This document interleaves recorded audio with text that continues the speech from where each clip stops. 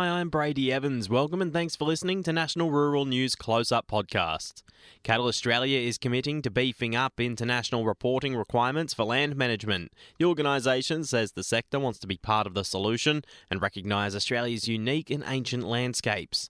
Rural reporter Georgia Condek spoke with Chief Executive Dr Chris Parker about the development of the national framework. With 70% of Australia's beef exported to global markets, what we're committed to is providing greater transparency and traceability through the supply chain for both customers and consumers. So ultimately our vision is to create a framework to protect and enhance Australia's unique environment and grow efficient and resilient beef businesses and thriving rural communities. Yeah, so this will have an impact not only on, those farmers and landholders in the production, but also for rural areas in general? Well, it's really important that we have these sorts of frameworks so successful, resilient beef businesses can continue to support and grow in rural communities. Without successful businesses, rural communities won't thrive. Yeah, and without those, we can't keep the rest of the economy. We really do rely on our cattle beef production. So what will kind of happen to make it really take off for Australia? So as far as having an agreed, globally recognised, science-based framework around how we manage the land and our land management practices, and if we can use that to demonstrate sustainable beef production, that'll be the key to the continued growth of the industry. And really we're looking forward to working with industry and communities to take this important work forward.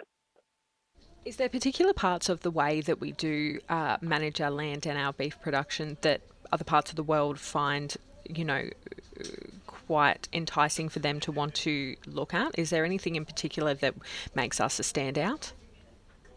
I think it's really not feasible to compare Australia's land management practices to beef production in other jurisdictions, in other countries.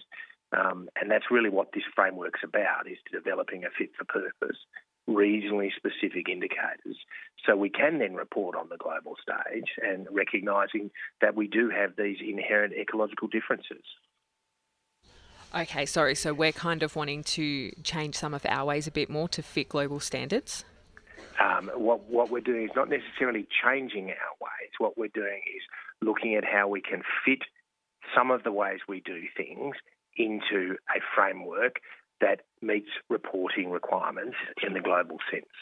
And that's particularly about supporting the supply chain and supporting building customer and consumer confidence and meeting those international reporting requirements. Yeah, and because, if we don't kind of meet up with these, then we're just going to keep going around and not make any progress around the country. So when do we kind of see that this framework will be out there? Do we have a timeline set for when this needs to be done? We're really expecting the framework to be developed by the end of 2024 calendar year. And that's really about ensuring that we keep moving on this. We need to grab hold of this agenda and we need to develop this framework and we need to get ahead of the game. It's important if we're going to be sustaining businesses into the future.